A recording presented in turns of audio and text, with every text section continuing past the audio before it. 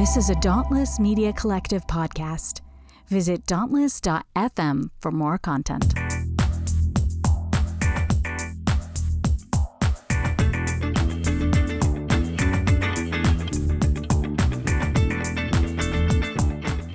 I regret to inform you, you're on Chapel Probation, a podcast that takes a critical look at evangelical colleges and universities. I'm your host, Scott Okamoto.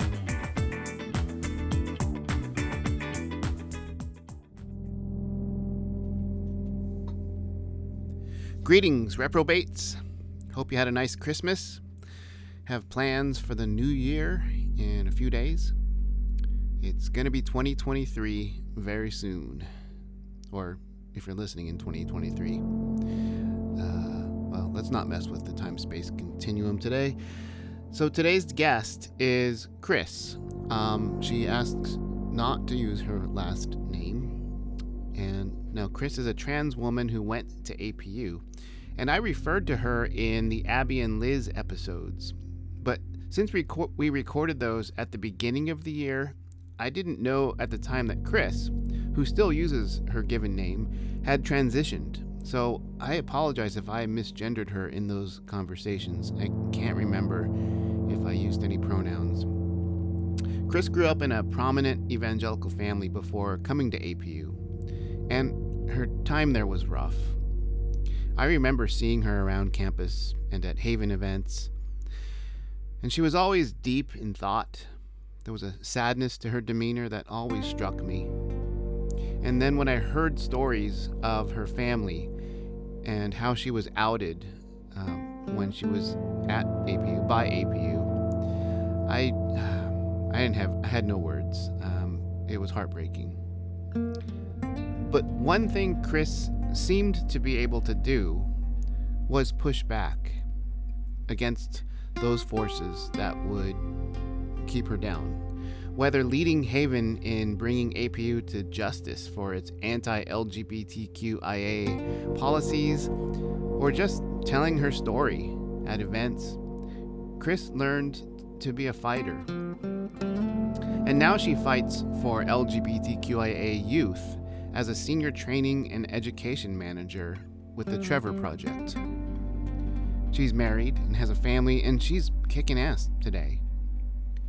But she came onto Chapel Probation to directly confront the experiences and memories that she has worked really hard to overcome, as they have contributed to who she is now. So my name is Chris. My pronouns are she, her, and I am a former student at Azusa Pacific University. And I was also one of the co-presidents of the Haven. At least that's what it was called. I think it may have had many iterations over the years, but I was co-president for 1 year. And that was previous to when it got legitimized by the school, right? That was when it was still kind of underground. Oh, yes. This was like underground, secret apartments. Abby Sorelli was leaving the school and it needed to go on and live in some capacity. So Abby met with me and Doug and was like, hey, would you be interested in taking this over? I don't want it to die, and you have apartments off campus.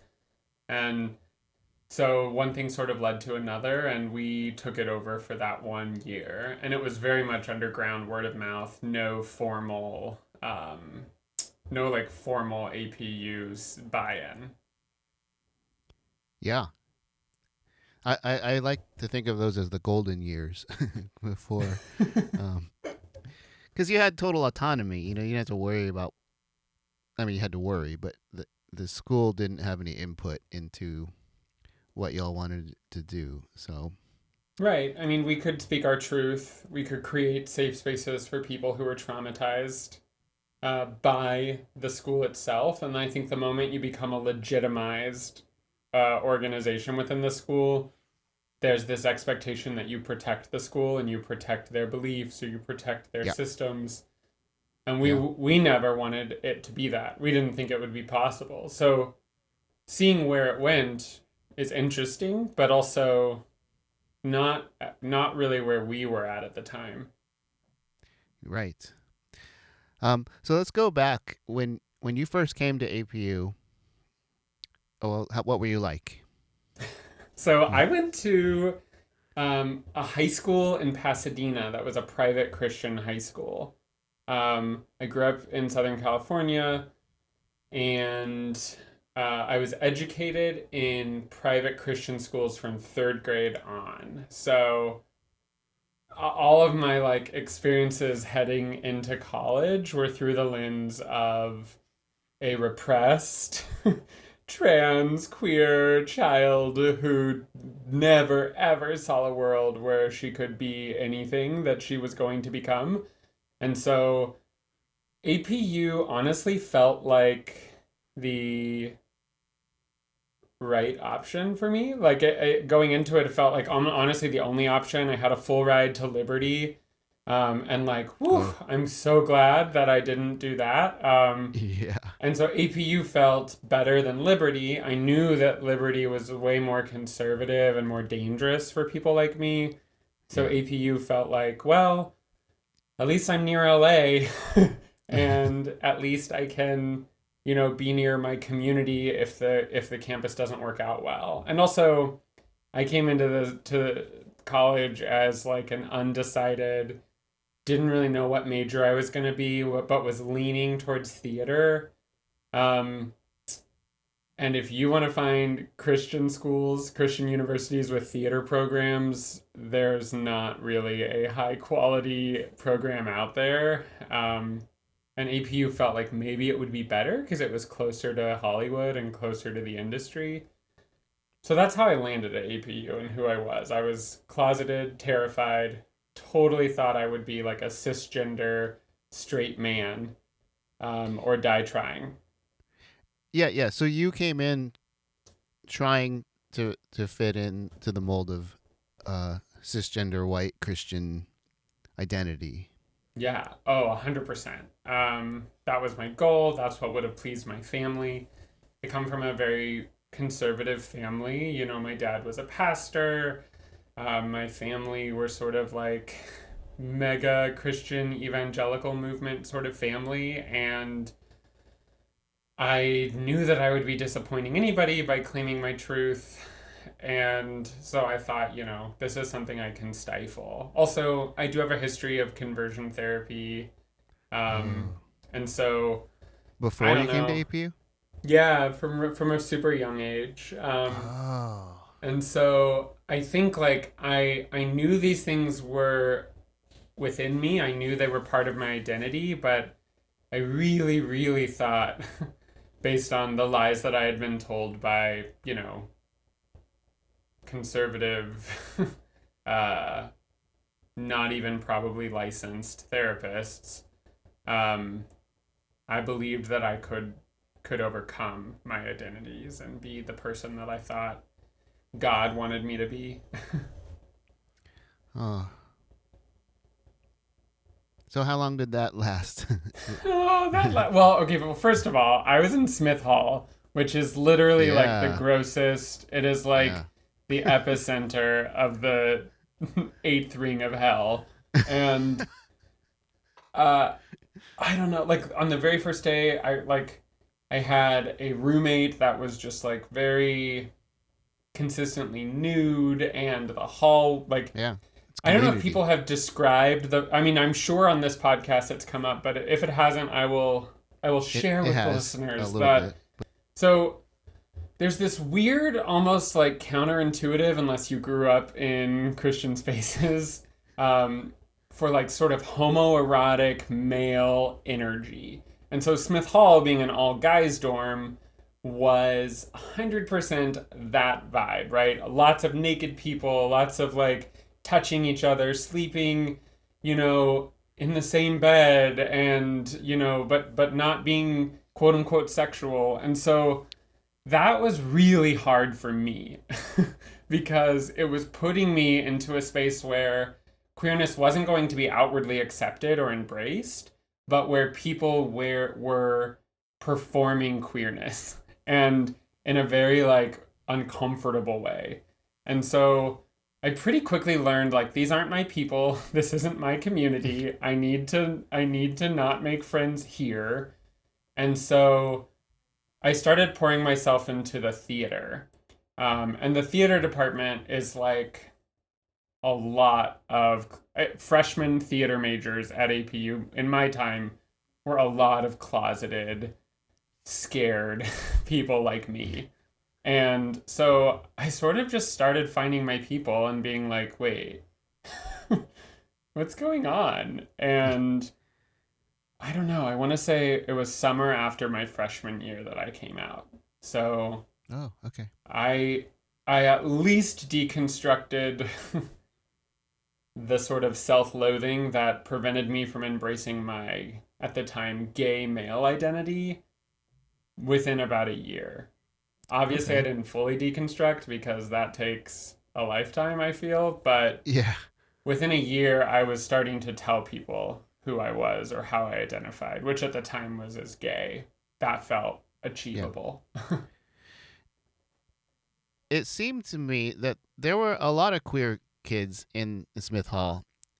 Um, Now, my previous guest, who came out, I think after he graduated, but he just thought these were straight men, sort of trying to be like alpha men who were just asserting their straightness by proving that they weren't turned on by male nudity and waving their dicks around, and cuddling and spooning each other. Um, and that's there's probably a lot of that too. There But is I don't know. that. Yeah. It did seem like there was a lot of kids who were not actively exploring, but maybe subconsciously exploring their sexuality. I don't know. What was your thoughts? I know you don't. And then I swear we won't talk about Smith Hall after this. But Yeah. I think there is that. I also think that if society reframed the way we think about human sexuality in general, and by the way, this is the 35-year-old version of myself, re-examining this, with hindsight, but yeah, I think that in general, um, most people are not aware of what parts of them are sort of socially constructed and what yeah, parts of them are more innate, right? And so right, when you think about sexuality, I think it's really complex. And I don't think that you would be able to easily prove nature or nurture in through the lens of sexuality. I think that it is a very complicated marriage of those concepts. And so I think if they didn't think about sexuality as being so black and white and being so straight or gay, then probably a lot of them would be like, yeah, I do find this particular thing exciting or something that I would want to experiment with. And I think some of them did, right? I knew people in Smith Hall who are now out and living their lives. yeah, I mean, I didn't find out till years later, but sure, it's complicated. I do think I was sort of amazed at how quickly the wrong people got like a whiff of, oh, you're probably gay. And listen, I am a trans woman. I have always been extremely effeminate. And so I'm not saying that it's not surprising that people didn't play into stereotypes and say like, oh, this is probably a gay person. But I was on Tyson's radar from like day one. And I feel like I was hearing about anti gay groups on campus within my first semester. Like Bible studies for men who are attracted to men to come together and, work through our problems with each other. And I don't know. I mean, I also sought out people where I was like, wait, that person might be gay. They might be like me. I should build a relationship with them because maybe they'll be able to help me fight this evil thing that has lived in my brain since I was a child. So I don't know. I feel like Smith Hall, but also just the general zeitgeist of the campus is sort of skewed towards like homophobia and sniffing out queerness in such a way that we can be like either ostracized and marginalized or saved, but not just allowed to exist. Yeah. Yeah. And that was why I was against Haven coming out to the school. And so there was a rift with me and a lot of the people in Haven for that reason. And it wasn't because I didn't think you all should be proud of who you are and accepted. I just didn't think the school ever would. Right. And they didn't. No, in fact, you know what's so funny is there is this notion amongst conservative Christians, the few that I still occasionally know, who are like, APU is the liberal, like, they are totally lost their way. They're creating queer and trans people, and like it's just baffling because if you were a queer or a trans person in any way on that campus, the amount of unseen that you felt. And so this concept that the administration is one day going to be safe or could one day be safe for us, I think is such a misnomer. And I can only speak for my time, but there wasn't a desire to be endorsed by people who hated us. It just felt wrong to ever want their buy-in. Yeah. I mean, I understood the students who wanted to because, they're still very Christian and they want to be a part of this community, and an integral part of that community. So it had to have been just a really hard, impossible situation for them to be in. Well, and I kind of imagine that our version of Haven was probably isolating for people who were not at odds with their faith in some way. Like that there were some people who were like, this feels weird because we're going to an off-campus apartment or on campus and just being super shady. But like we're going to an off-campus apartment. We are, people are drinking sometimes or people are hanging out and doing things that didn't feel like they were safe APU approved activities. Right. And automatically there are going to be people who are like, oh yeah, this isn't for me. But again, I wouldn't feel very safe, I don't think, in the opposite of that, right? In a space that was trying to conform. And so I think we'll always learn that you can't make, especially for marginalized folks, you can't have a one-size-fits-all approach to addressing marginalization. Right. And that was what made Haven so hard to plan for and to organize, because there's so many roles it needed to play as the one spot for queer students. Yeah. And it was just an impossible thing to be everything to everyone that they needed. There were so many needs and so little resources. So it was tough. It's funny because I came to APU the year that students outside, I think if they had just changed the name from 9/11 to whatever they changed it to, Kaleo or whatever the Wednesday night chapel. Wednesday, yeah. Yeah. And there were a bunch of students who duct taped their mouth and stood outside of chapel, and I think their mouth said something like silenced or don't silence me, or the message was like, as a queer person I'm being silenced by this campus, right? And the way that my heart rate went from like a cool 60 to 140 just seeing these folks speak up about the ways that they were feeling oppressed, the way that I walked around that pathway like 5 or 6 times just to like keep clocking these people who were standing up against their oppression.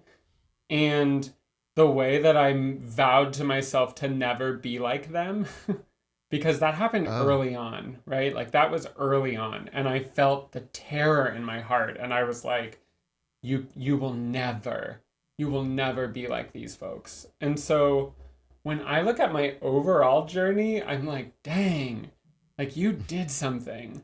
And I've told you when we were messaging about the podcast, like, I feel like I've worked so hard to try to forget about this trauma and to try to work through this trauma of APU, because make no mistake, APU was one of the most traumatic periods of my life. And most horrible things stemmed in one way or another from certain individuals who were at APU. But I also have this really interesting acknowledgement that my closest relationships, my chosen family, the people who are most important in my life are all people that I met at APU. To this day, my closest friendships are people I met at APU. And I'm not over here, I could have gone to any college and made close friends. So I'm not saying that I wouldn't have made lifelong friends elsewhere. But I am acknowledging that for whatever reason, this was my path. And I had to go through the bullshit trauma. But I also have a bunch of other friends who went through the same bullshit trauma. And now we're like family to each other. And there's this weird sense of like, people want stories that just always feel like they're going up, up, up, up. But my experience of APU was ups and downs and backwards and forwards the whole time. From day one, all the way till the day I left. Now, living after Christianity can be amazing. It is for a lot of us. But for a lot of people, those formative and developmental years of indoctrination are always there, just beneath the surface. I see Chris as a strong, confident person, and she absolutely is. But like all of us, her life, her experiences are often in contrast with the upbringing. I guess what I'm trying to say is we can enjoy vibrant, full lives that we recognize are vibrant and full because we remember life inside Christianity, which was not. Well, it was full in different ways, but not that vibrant. So these are the good days. The bad days are when those old feelings of shame and fear get triggered as we remember the child we once were, afraid of damnation and separation from loved ones. Well, here's to the good days.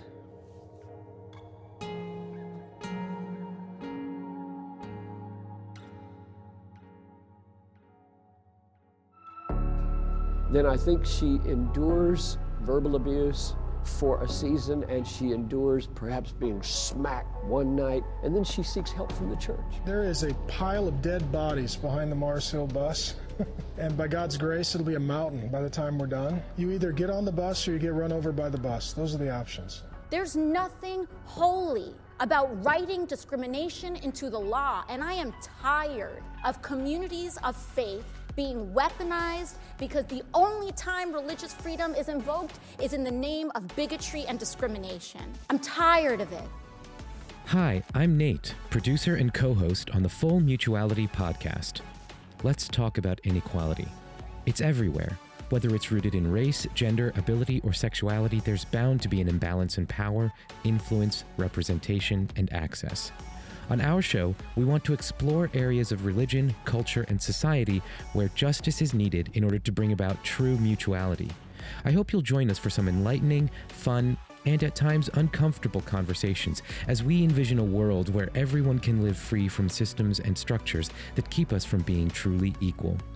You can find us on your favorite podcast app or visit our website, fullmutuality.com, to find a list of all the platforms we're available on. Subscribe today, and we'll see you on the Full Mutuality podcast. Can I ask how you identify now spiritually? Atheist. I Yeah. went through like a period of like agnosticism. Mm-hmm. And on one level, I would say I do feel like there are unknowable things. So I waffle every so often, maybe, once in a blue moon, towards agnosticism. But usually when I look within and why I'm feeling that way on that given day, it's usually linked to fear or shame. Yeah. Like fear or shame of something that I happen to do that day. Whether it's kissing my husband or, putting on makeup or giving myself estrogen. There are these days where I think that the fear and trauma of my childhood cause me to be anxious about those things even today. And so on those days I might be like, well, I guess I don't know for sure. But typically I'm hardcore on the atheist train. Right. Do you have a relationship with your family, your parents, grandparents? Yeah, I don't have living grandparents. But and my father passed. Oh, But yeah. Sorry. I do have a pretty close relationship with my mom. I have a sibling. And what's interesting is like there were really tough years. And I wouldn't say that my family and I see eye to eye, but I would say that knowing what indoctrination did to me gives me a lot of empathy towards people who are still indoctrinated. And I don't say this to be condescending. I just say this to acknowledge that some well-intentioned people do very hateful things. And there are sometimes spaces to forgive those hateful things. And I've come to a place of forgiveness for sure in my life. Wow. Yeah, that's amazing because I look at what you went through and I know some of the stories from APU and maybe if you wanted to share some of them, but I know what so many students went through and it was awful. It was heartbreaking. It was enraging. And it doesn't, and to me, it didn't matter that it came from a place of Christian love. The result was always harm and and shame and so I'm so sorry that was it. Yeah, but I am glad you have friends that you came out of it with. So that is, yeah. Yeah. The interesting thing is like I'm not one of those people that think blood is particularly important. So the concept of biological family is a bit lost on me. I think that chosen family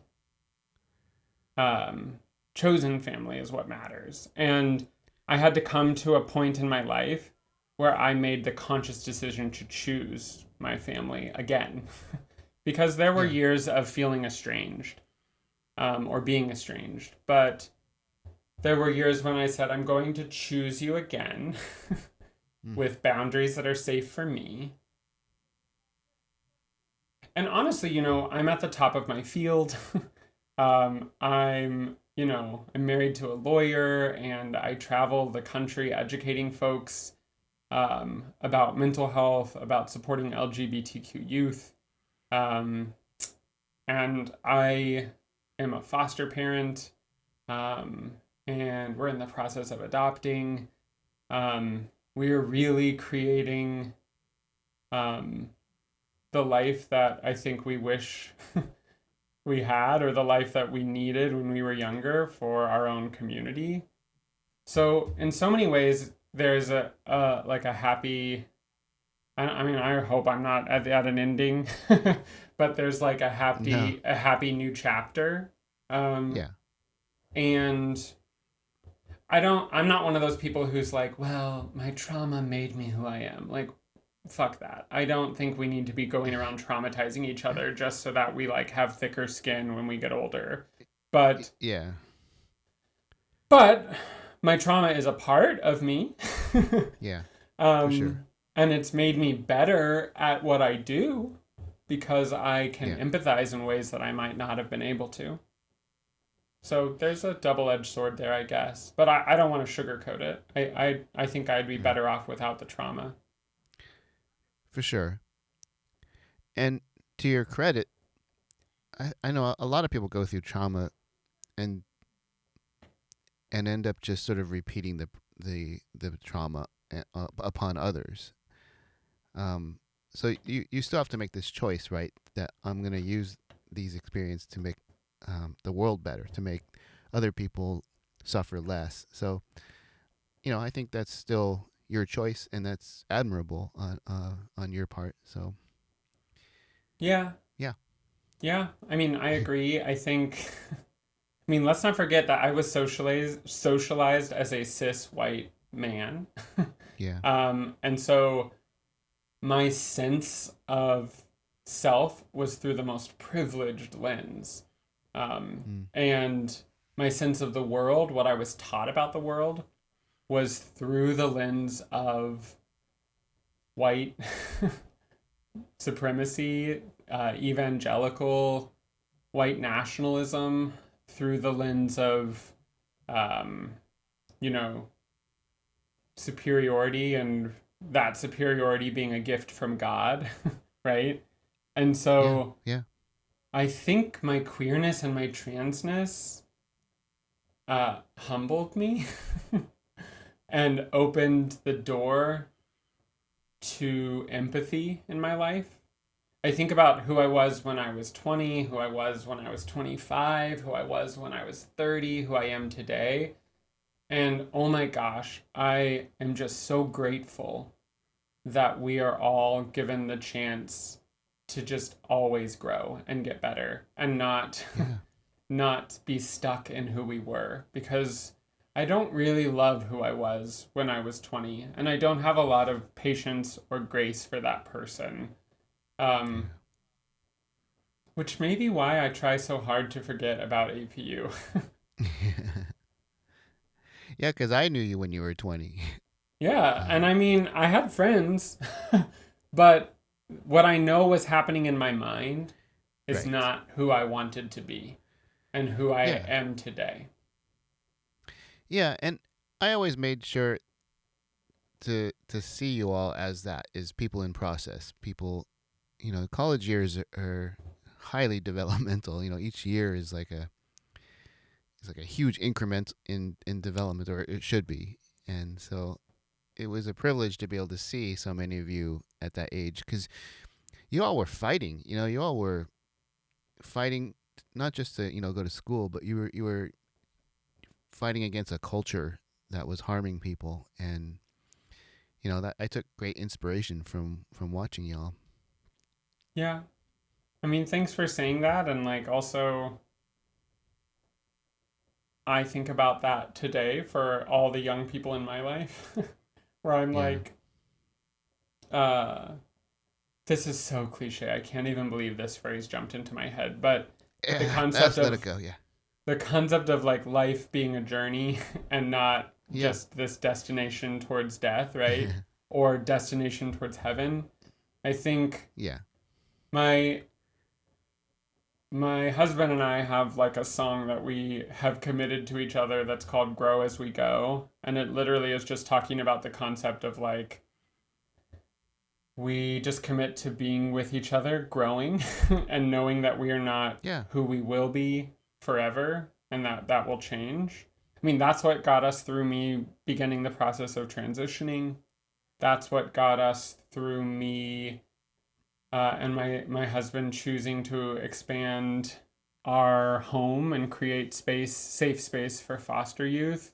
I think we have a concept of always being a work in progress. But you're right. When that full frontal cortex is just like jello, it's amazing. It's amazing how much we expect of college kids. yeah, but y'all did great. You'll.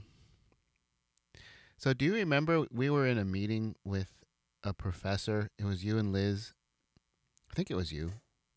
It was that forensics professor who was interested in like supporting Haven or something, and so we were sort of vetting her. I And do remember this vaguely, yes. yeah, because I remember it was shortly after you had just experienced some pretty horrible trauma. I don't know if you want to tell that story, but you had sort of been outed by the school. Yeah. Yeah, I had, I want to say, a member of the board reach out to my family. And not my parents, but my grandparents, and tell them, your grandson's gay and you need to do something. And I remember getting a phone call. I honestly think I was at the Hollywood Bowl watching some concert. It might have been, I don't even know who it was, maybe John Williams or something. And I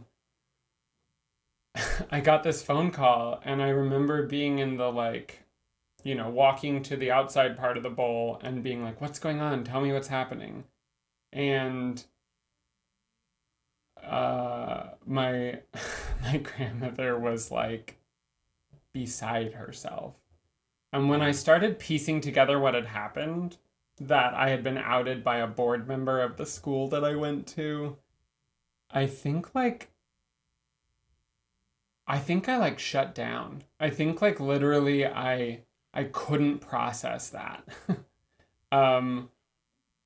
Because who is so threatened that they take it upon themselves to find from a friend of a friend of a friend your grandparents' contact information and calls to out you. And what had recently happened? We had tried to get, oh my gosh, this is a jaunt down memory lane, but we had tried to get APU's accreditation removed because they were getting funding from WASC. And like, we thought, how can you get government funding? How can you get these grants and loans but still be discriminatory when at the time the federal government was saying that these are protected classes? Yeah. And Title IX, yeah. Yeah.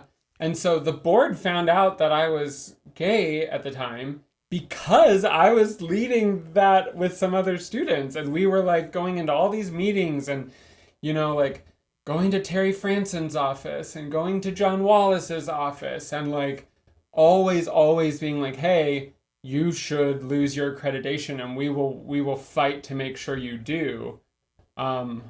Until you rewrite the handbook and get rid of these hateful policies, which in hindsight, that strategy came back around, right? Wasn't there some sort of House bill in California that sought to remove folks' abilities to get government funding? Like Biola and APU were up in arms and fighting it. Yeah, they removed some of the religious exemptions. But anyway, we had we're talking like 2010 or something, right? When we tried that. But just to your point about you feeling like numb or like, that has to be an amazingly horrible feeling that the board of trustees of your school is going to go to that length, whether it's retribution or whether it's whatever, to just target a student and make that student's life unsafe. Make it was the ramifications, were terrible, I'm sure, and could have been worse. We have heard of students, who were disowned by their families or no longer financially supported by their families because of things like this. And so, that board member was messing with your life, with your whole family. And doing it because this is, my 35-year-old self, but doing it because queerness, transness and queerness in general are threats to patriarchal society. They are threats to white male patriarchal society. And the board at APU was made up of so many white men who saw the movement of queer folks as a threat to their own power, their own space at APU. And at the time, I think I was missing out. Like, my brain couldn't understand why it was happening. In hindsight, I'm like, oh, this was happening because these institutions, like APU, like Biola, like Liberty, these institutions have a goal of preserving these systems. They have a goal of ensuring that we maintain the status quo. And so when folks disrupt that, it's dangerous. So of course, they're going to do whatever they can to destabilize you. And in my case, it was, tattle on me to my family, but they didn't know what types of relationships that I had or how they were destroying or destabilizing my life, what it might mean for someone as young as me to not feel safe to go into family spaces anymore.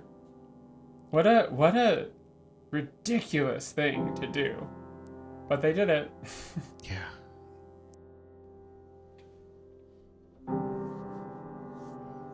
I'm sure a lot of people wonder about my intentions or motivations for getting so many amazing people to talk about their stories of being harmed or oppressed in evangelical spaces. So people will think what they want, but I hope it's clear that I think these stories can change the world. Maybe not the whole world, but certainly the part of the world that intersects the lives of Christians and ex-Christians. The hopeful part of me, which seems to be growing smaller each day, hopes that schools like APU will hear this podcast, these stories, and wonder how they can do better. I make this podcast happen in the hopes that evangelicals will hear the real pain and harm done to marginalized people. And let's not forget that everyone in evangelical culture is greatly harmed by purity culture and the prosperity gospel. So that's maybe like 10% of why I'm doing this. It's there. The rest is simply to put these stories out into the world. So someone who is hurting or blocking out the hurtful memories from their time at an evangelical school can hear them and know they are not alone. So I have a few Patreon supporters, and I love them. Thank you all.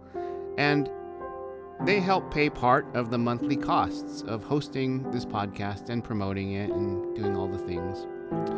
But I basically pay to do this each month. But getting back to Chris here, it's simply an honor to hear her story and bear witness to it and be part of telling it. She will be processing her time at APU for the rest of her life. May we all process our pasts, good and bad, so we can appreciate the present and continue to grow ourselves into the people we want to be.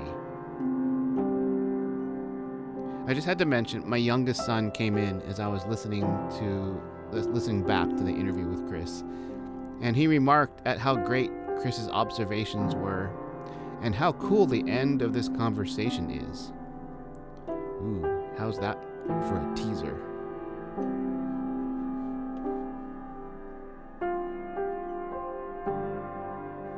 And so, going back to the meeting we're in, I remember you told that story to this professor, and she didn't believe you.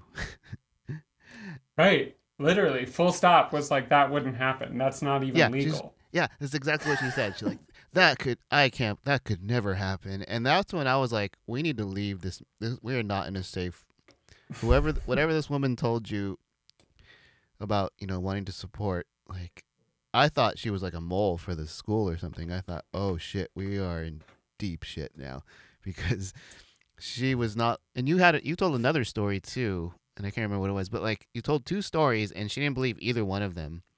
Yeah. And just straight out just said that can't be true, and these things don't happen here. Yeah. At our core, we're a loving community. Yeah. Which is like, what? I think the other story I told was about my whiteboard. When I lived on campus, my whiteboard would constantly be defaced with like fag or faggot. And at one point someone drew like a stick figure with a noose.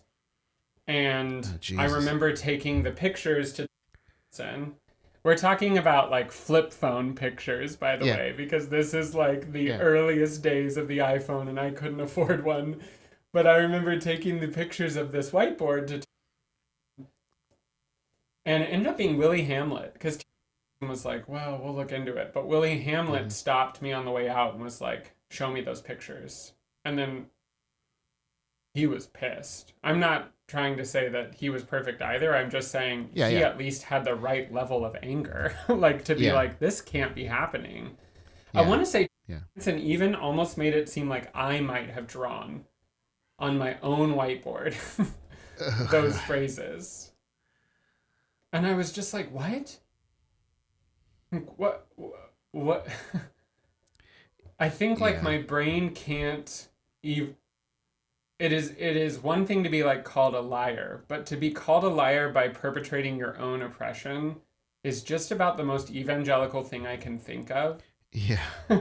And I think that was maybe the moment I deconstructed. Like, I think that was the moment where I was just like, bam, this is a sham. Like, this is a sham. And it wasn't too long after that incident, right? I was telling this professor about it like a year or two after it had happened. But it wasn't too long after that incident that I met Abby. And Abby had me over to their house. And while I was there, I get a call from my roommate saying our house was broken into, our laptops were all stolen. And then the thing with Willie where I was like, they wrote on my door and they did this thing. And then I was like, and my laptop was stolen.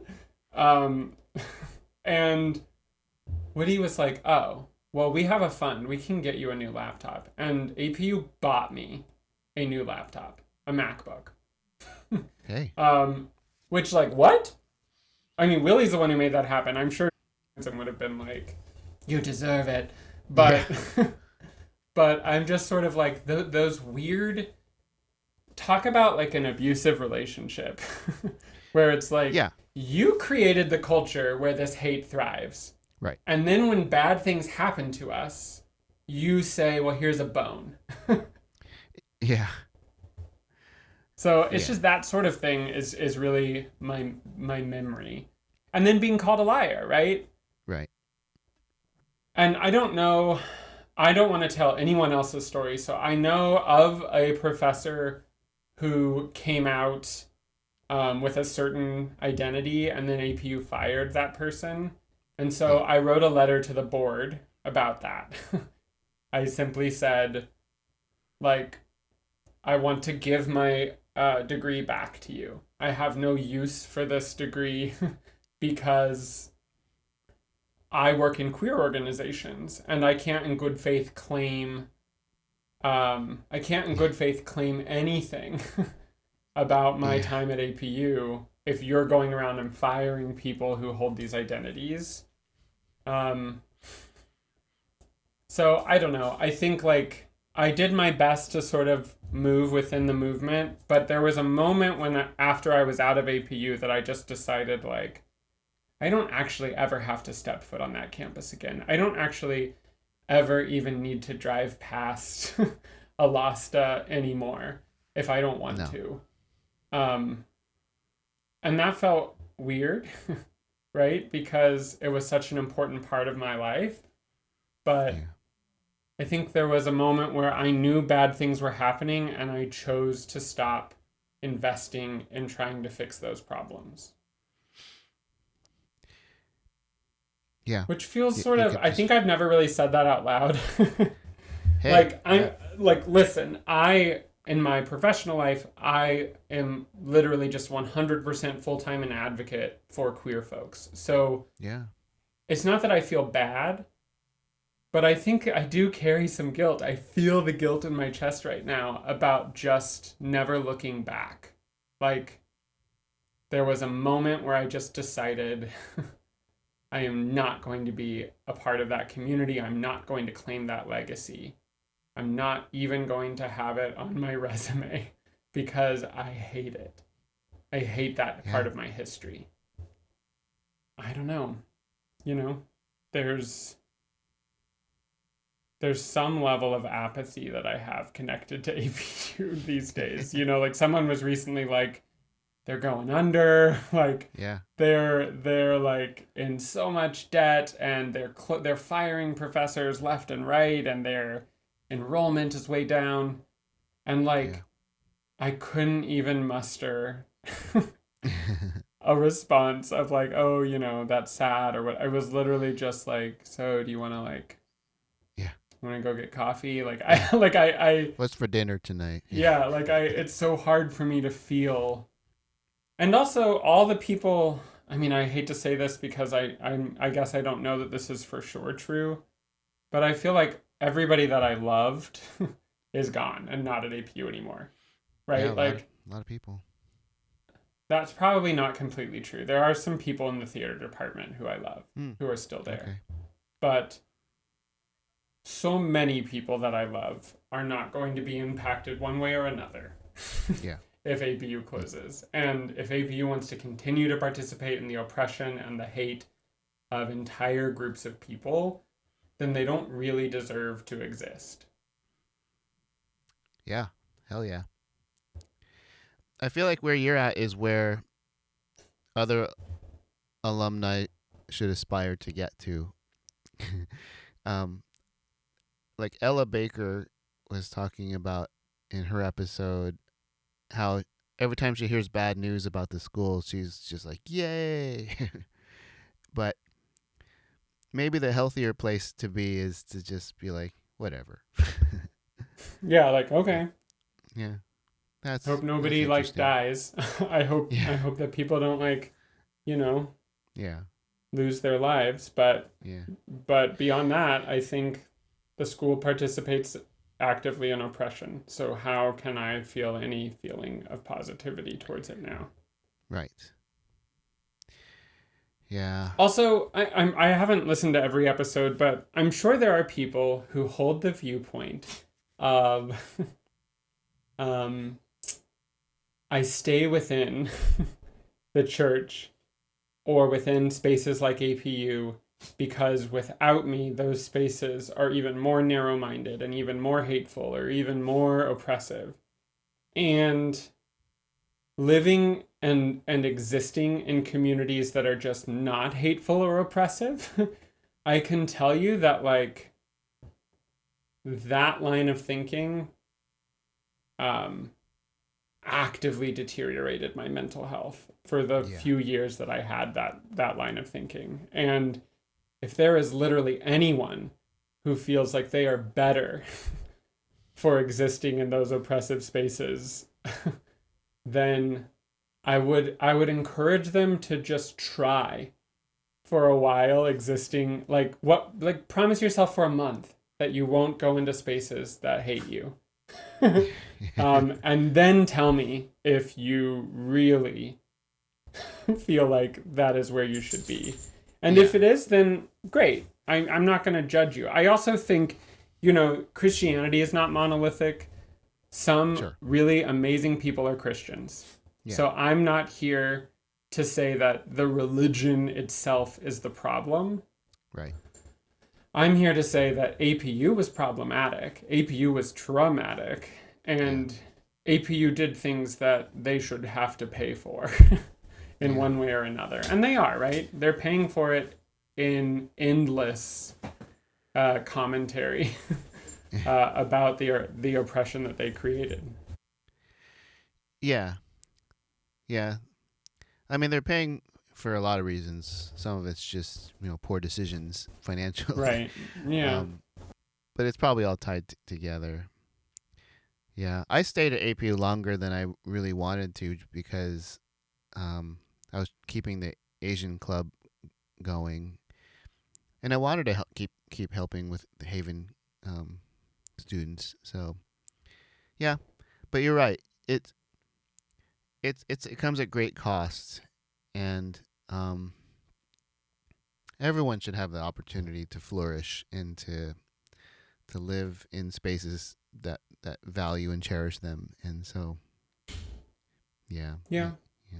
And like, listen, I'm obviously speaking from a queer, trans perspective specifically, and in some ways, I think that my experience is different because at least while I was at APU, there was no illusion of safety.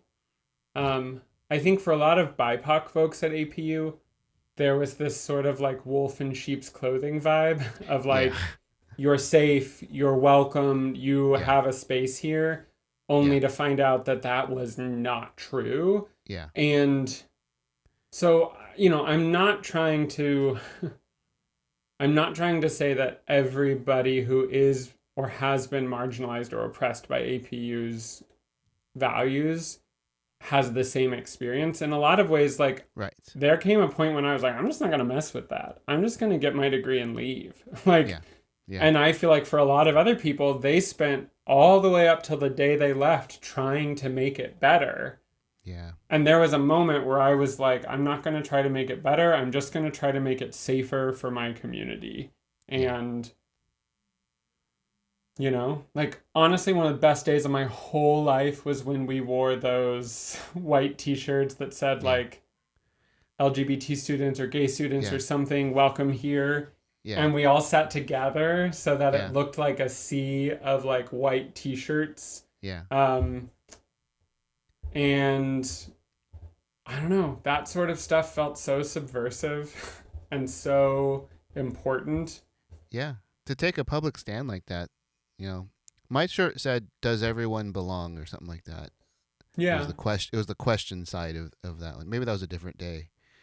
I also think there was the white t-shirts. The other thing we did, because there was that rule about like no same-sex hand-holding. No hand-holding, yeah. Yeah. So, and that's just obviously ridiculous for all the reasons. So there was a day when we like lined up on Cougar Walk.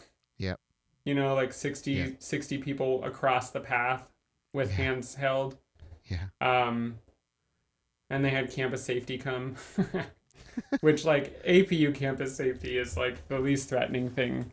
But, still, it was like, these are our responses, is instead of listening to what you're saying, we're just going to, like, essentially police you out of existence here. Yeah. Yeah.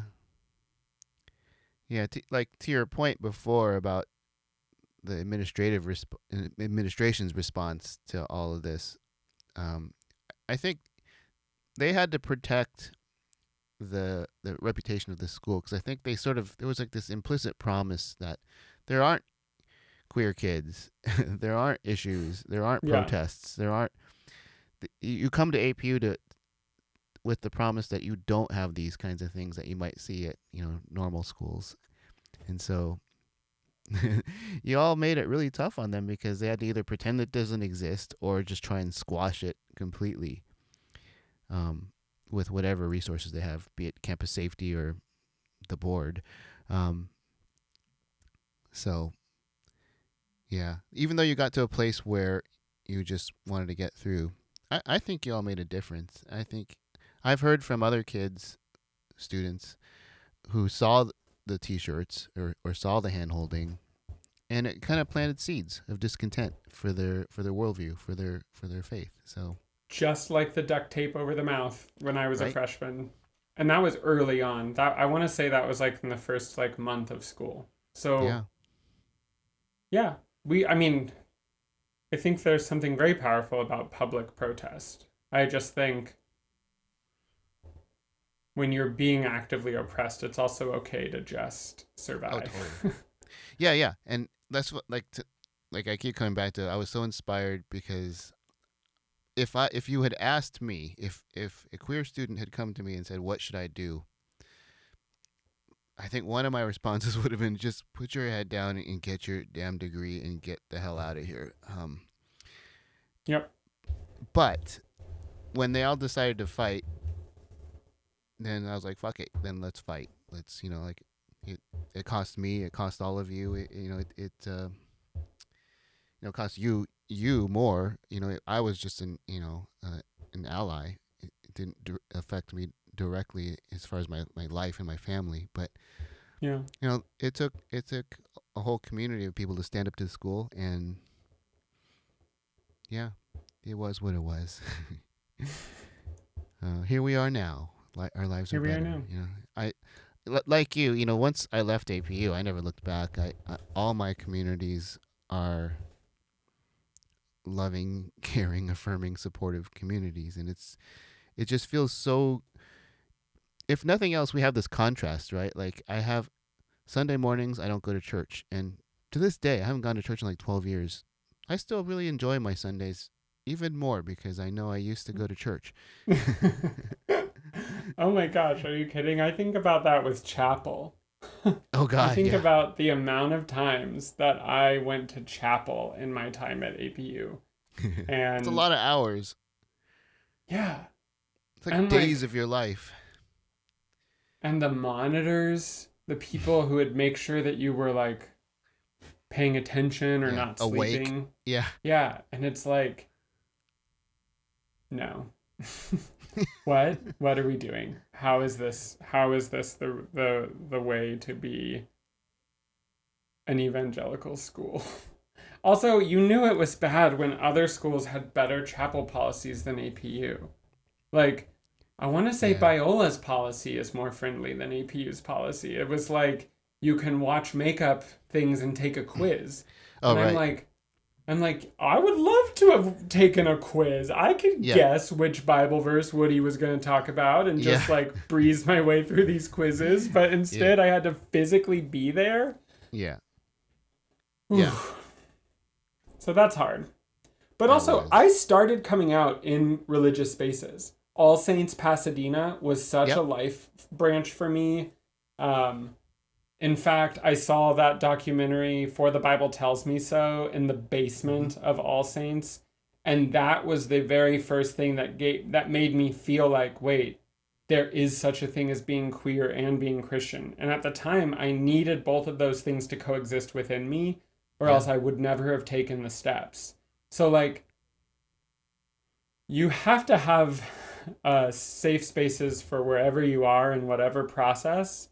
My argument is that you just don't need to be oppressing people to do it. Like, you don't need to be actively oppressing people as your, like, just sort of bread and butter. And honestly, I feel like that's APU's bread and butter, is conformity. Oh, yeah. In evangelical culture at large, too, it's a branch of that, so. Also, I never took a class from you. I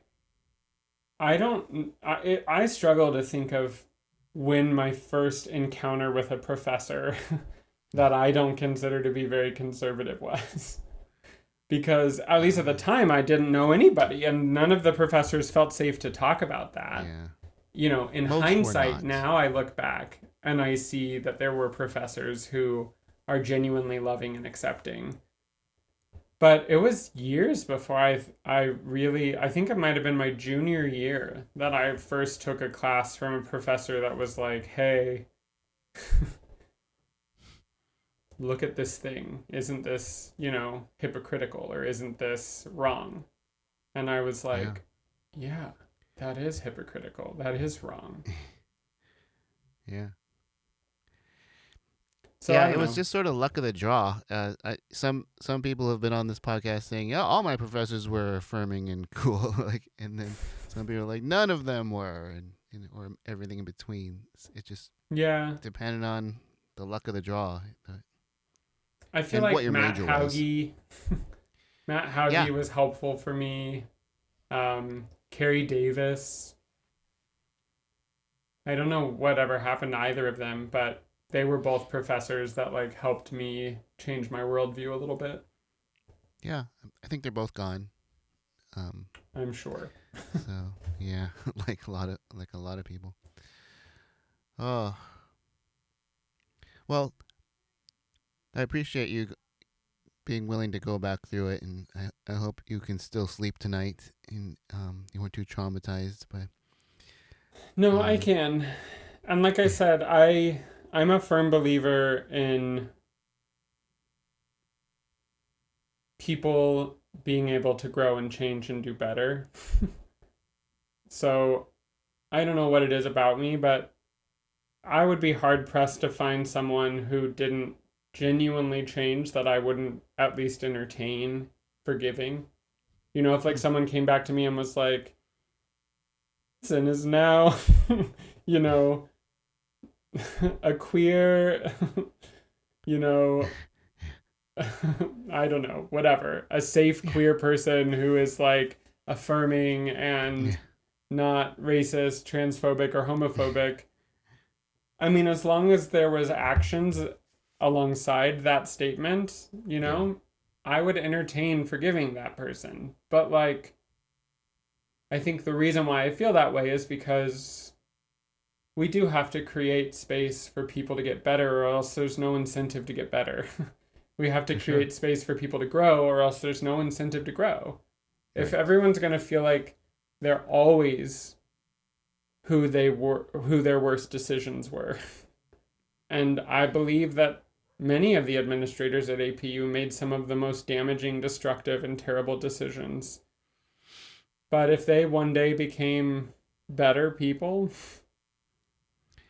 and I say that because I came to forgive a lot of people who hurt me and have close relationships with a lot of people who hurt me. And probably need to be forgiven by some people who I wasn't ready to be empathetic. You know, like maybe that's where hindsight is so helpful, and where I get really excited about the prospect of us getting to grow and become better people every day, as opposed to just always being stuck with the worst versions of ourselves. Yeah. Wow, we should just end with that one. So. Well, yeah.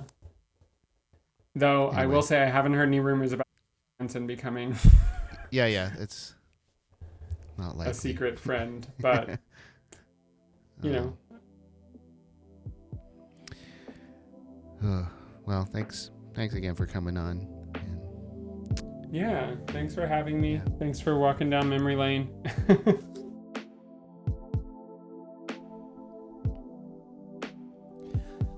I'm really in awe of Chris's willingness to forgive. Honestly, given how she was treated by Christians, I wouldn't blame her if she refused. But this is what impressed my son, Owen. It's a power move to forgive. It's not weakness, it's power. It means however much people have harmed Chris, and they have, she is no longer held captive to those people. She can forgive, or she can tell them to fuck off. If they aren't sorry and they haven't made amends, yeah, they can fuck off. But if they are sorry and they have made amends, she can forgive. It's her choice. And she makes this choice knowing that the possibility of forgiveness and redemption for everyone is the way forward in this world. It all needs to be earned, but it's definitely available. So thanks again to Chris for coming on, and we really dragged up some old shit that as she said, she works hard to overcome and just not think about each day, because to do so would be to ruin your day. And yeah, she's doing amazing work with the Trevor Project, living her life with her family, and yeah, she's winning. APU, not so much. So thanks again for listening to Chapel Probation. We'll have, I think we got 2 more episodes in the can, and a bunch of the after hours episodes with people reacting and sort of just joining the conversation around all of this.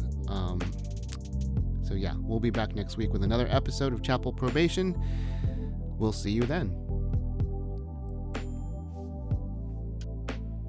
This episode was brought to you by All Saints Church in Pasadena, California, which I think has been brought up 6 or 7 times in this podcast as a wonderful place, whether to stay in Christianity as an Episcopalian or as a lovely last stop in faith altogether.